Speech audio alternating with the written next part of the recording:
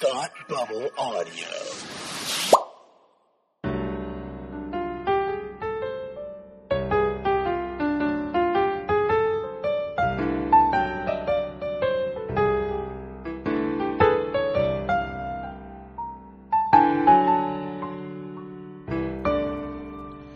Hi, and welcome to Read Up, the podcast where we talk about books intellectually and stuff. Today's books, I have two for you today with a special guest. Today's books are going to be The Hound of the Baskervilles by Sir Arthur Conan Doyle, a Sherlock Holmes mystery, and The Strange Case of Dr. Jekyll and Mr. Hyde by Robert Louis Stevenson. Today, I have with me is Scott from the DC Film Squadcast. How are you today?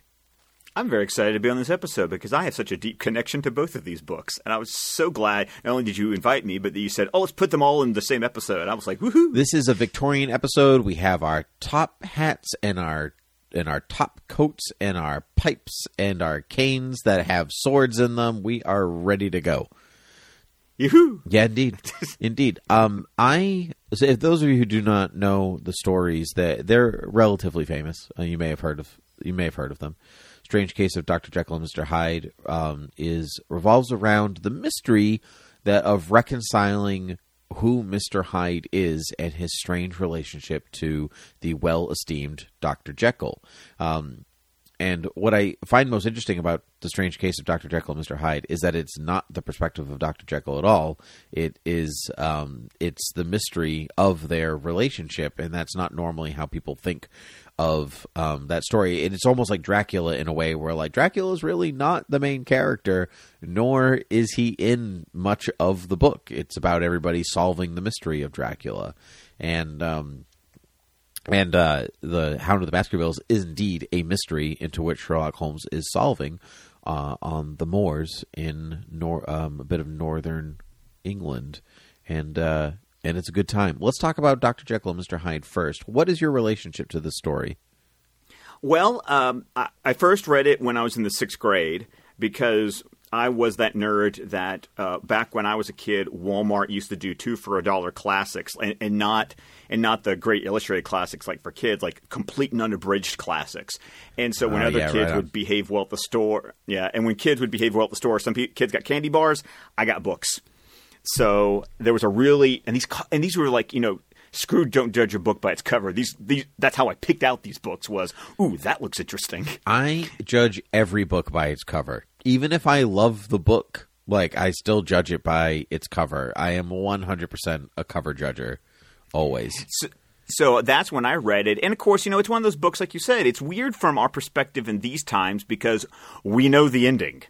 We know what The Strange Case of Dr. Jekyll and Mr. Hyde is. So it's really interesting to go back and read the book and go, you weren't supposed to know. That's almost like the M. Night Shyamalan twist at the end of the book because it's all told from his best friend's perspective, his lawyer's perspective. That's right. John, his BFF John, right? Yeah. John Utterson. Utterson. Yeah. Yep. Yeah. I found that interesting as well. It's like you said, it's the Shyamalan twist. Oh my God, they're the same person. Spoilers. So they're the same body, I guess you could say. They're not really the same person. They're the same body. And it does lose its luster. The story, like a Shyamalan twist, once you know the twist, it loses its luster. In the way the story is framed. If you look at it from the perspective, if you look at it a thematic perspective, the dualism and maybe even a bit of classism and stuff like that, then it's still an interesting read going back and looking at it with a critical eye. But as a plot goes, it does lose its luster once you know the twist. Yeah, because you're not as interested in Utterson figuring it out because you already know. That's correct. And so it kind of gets just frustrating because you almost are waiting. Once again, spoilers, but the last chapter is Dr. Jekyll's confession. And basically, while you've worked your way up to this point in the story of Utterson trying to figure it out, the last chapter of the book is, okay, now let's let Henry Jekyll explain the whole thing to us from the beginning. and fill us in. And you almost want to jump to that part of the book because that's the part of the story you actually want to read. Or at least when you read the book for the first time, that's what you think the whole book is going to be, is what that last chapter is. Yep. Now, that's kind of interesting because another connection I have for this is that I've written a stage play adaptation of this book. It's actually the one copyright I own is this play that I adapted. That's cool. That's very cool. And I wanted to explore that element of it more deeply because that's what I found interesting. So I actually wrote a play where Jekyll and Hyde are played by two different actors. And the whole point is that they can talk to each other like it's, some sort of dissociative identity disorder. That's cool. I like that. I like that perspective because, there's that moment in – I don't know if you've seen Jekyll and Hyde, the musical. Yes, I have. Yeah, it's fun. It's good fun. It's a little popcorn flary, a little bit more like, I guess, a pulpy style of Jekyll and Hyde. But they have this great song, The Confrontation, in which the actor playing Jekyll and Hyde has to sing opposite himself. And so he sings as Jekyll talking to Hyde, and then back and forth, back and forth, back and forth, back and forth. It's very fun.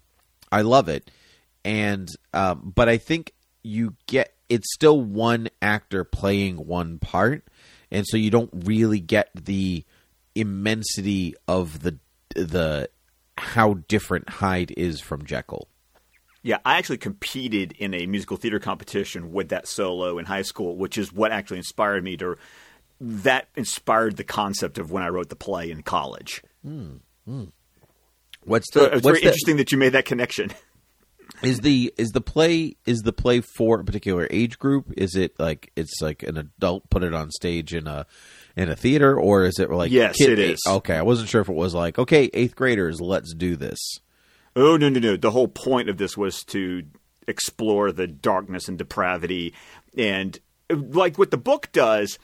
I think a simplification that happens for too many people who read this book is that Jekyll's the good person and Hyde is the bad person.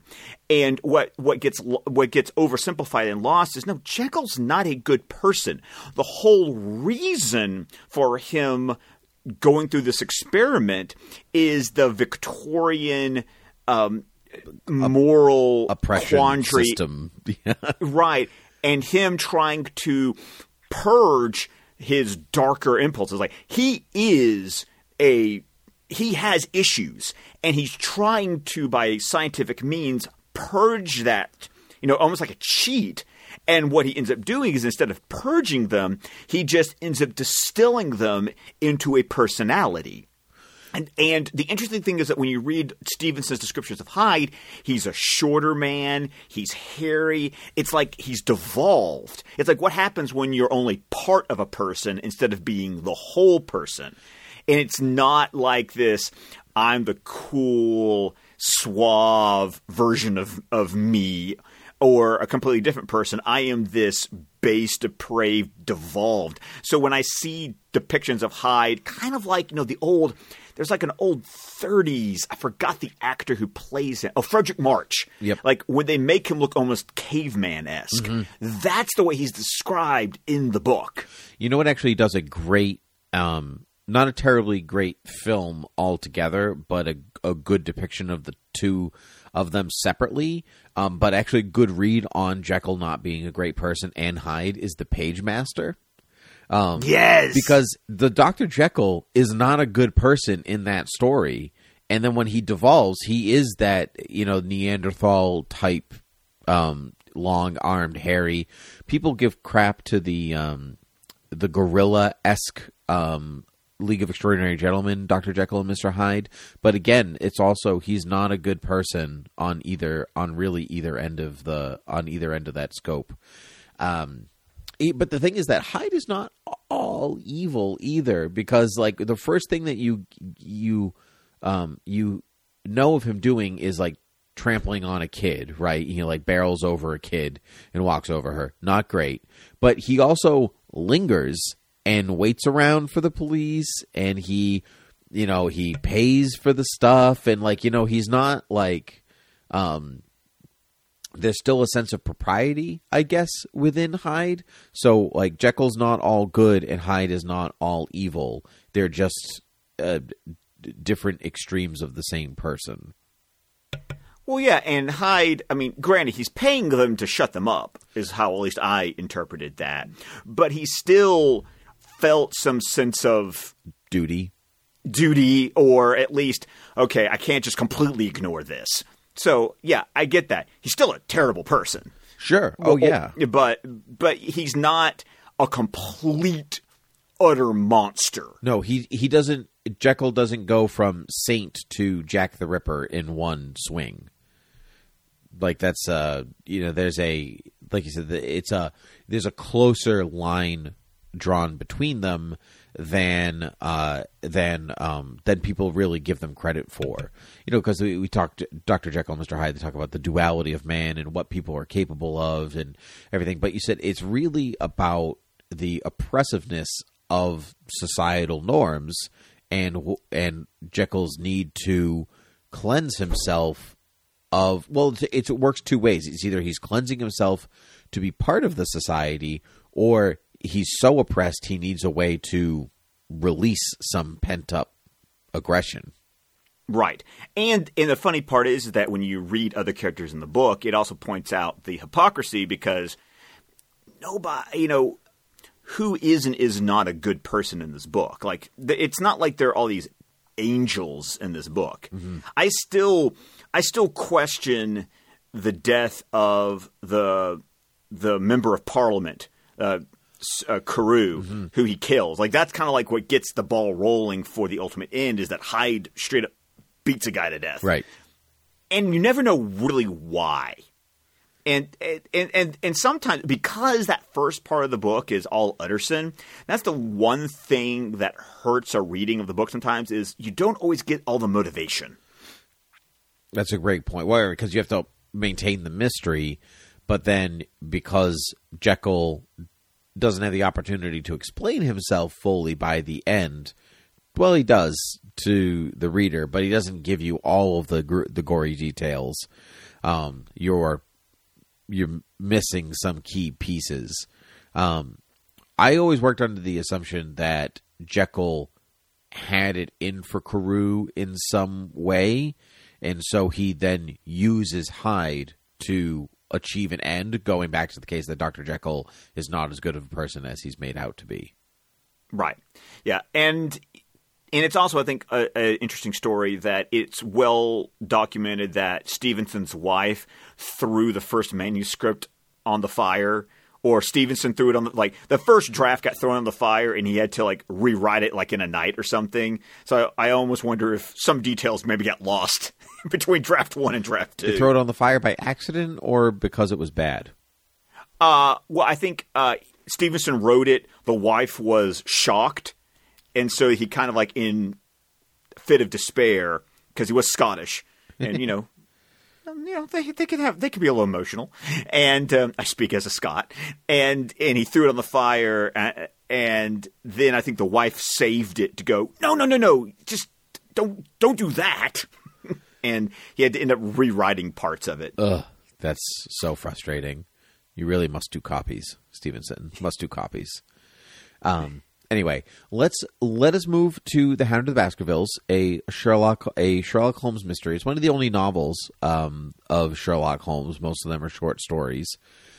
It's also famous for being the novel that he wrote after he killed off Sherlock Holmes in the short story The Final Problem. Right. But yet the novel was set, quote, before his death. It's I need money. I'll write the novel, but I'm not bringing him back because I'm setting it before his death. That's right. This is Conan Doyle doing the good old prequel. No, he's not dead. This is before.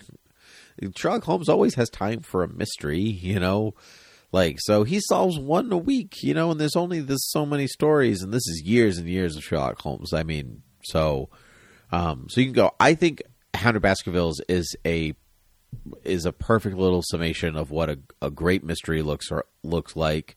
It's creepy in all the right places, and it's really an invention of a subgenre in of itself, because it's one of the first supernatural mysteries of its kind. One that it could be a ghost, it could be a demon dog, but we're not positive about that.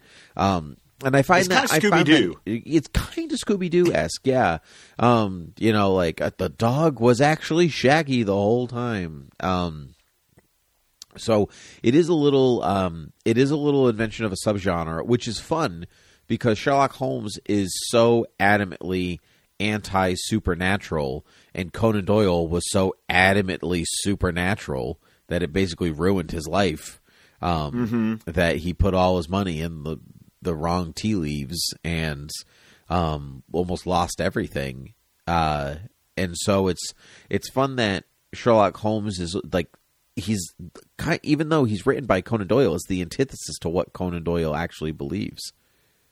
Yes, and that, however, makes it.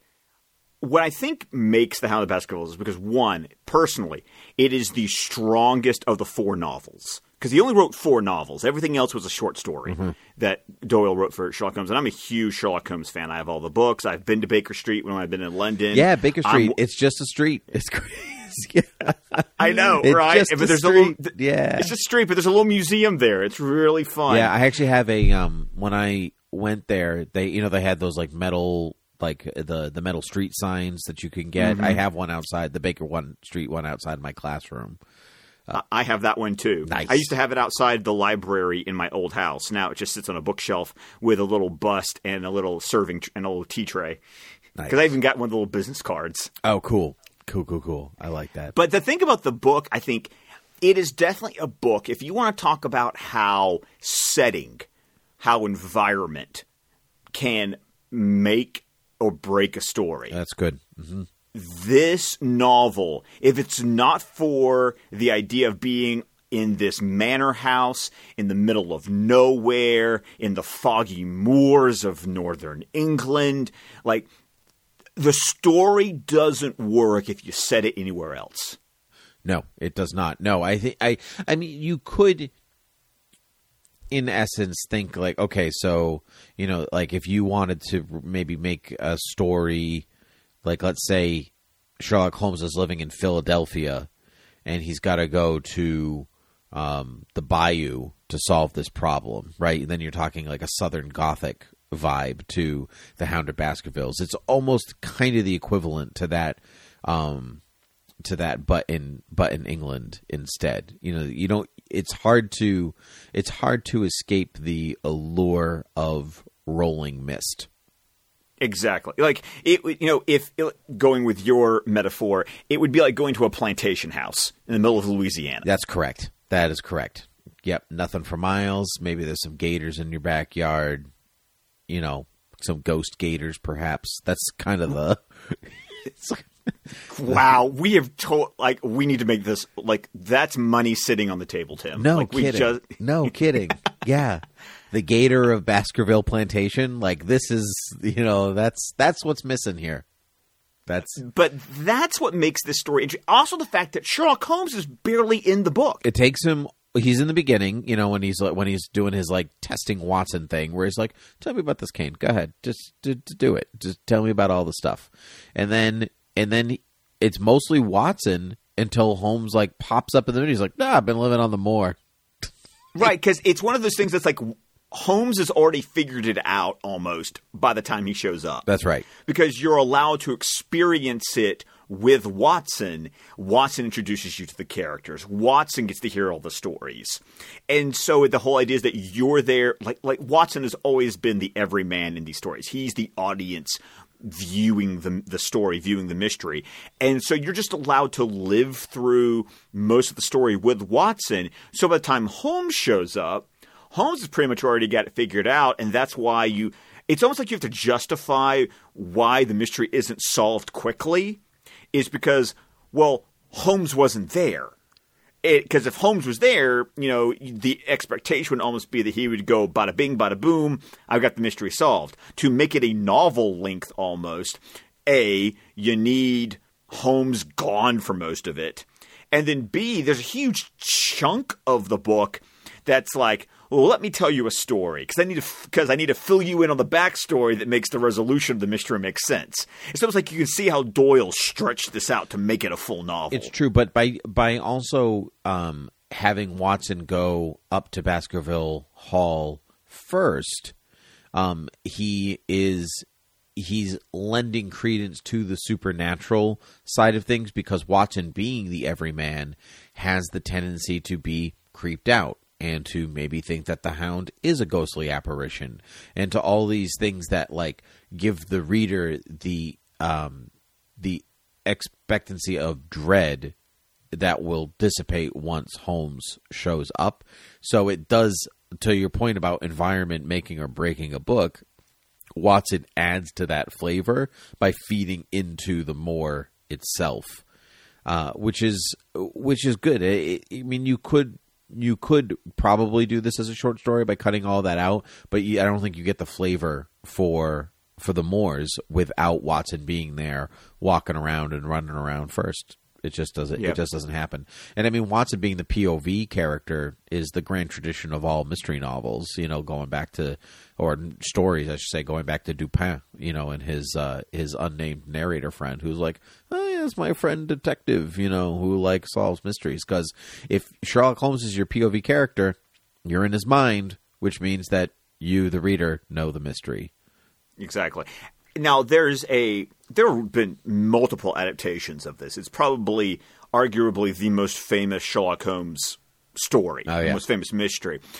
There's a BBC production from I think 2000, had Richard Roxburgh as Sherlock Holmes that I saw on PBS. That is an excellent adaptation, and they even added to the story a little bit by throwing in like seances and like really giving you that spiritualism feel that really sort of gave you insight into Doyle as a person, and added to that sense of Watson experiencing the supernatural spiritualism that made you believe, oh, wait a minute, maybe there really is this ghost dog haunting the manor. That's cool. I'm going to look for that. I'm going to look for that version, because most filmed adaptations of Baskervilles I find wanting. I don't always find Sherlock Holmes story filmed versions wanting. A lot of them I find really enjoyable, even when they change things. That doesn't make a huge difference to me.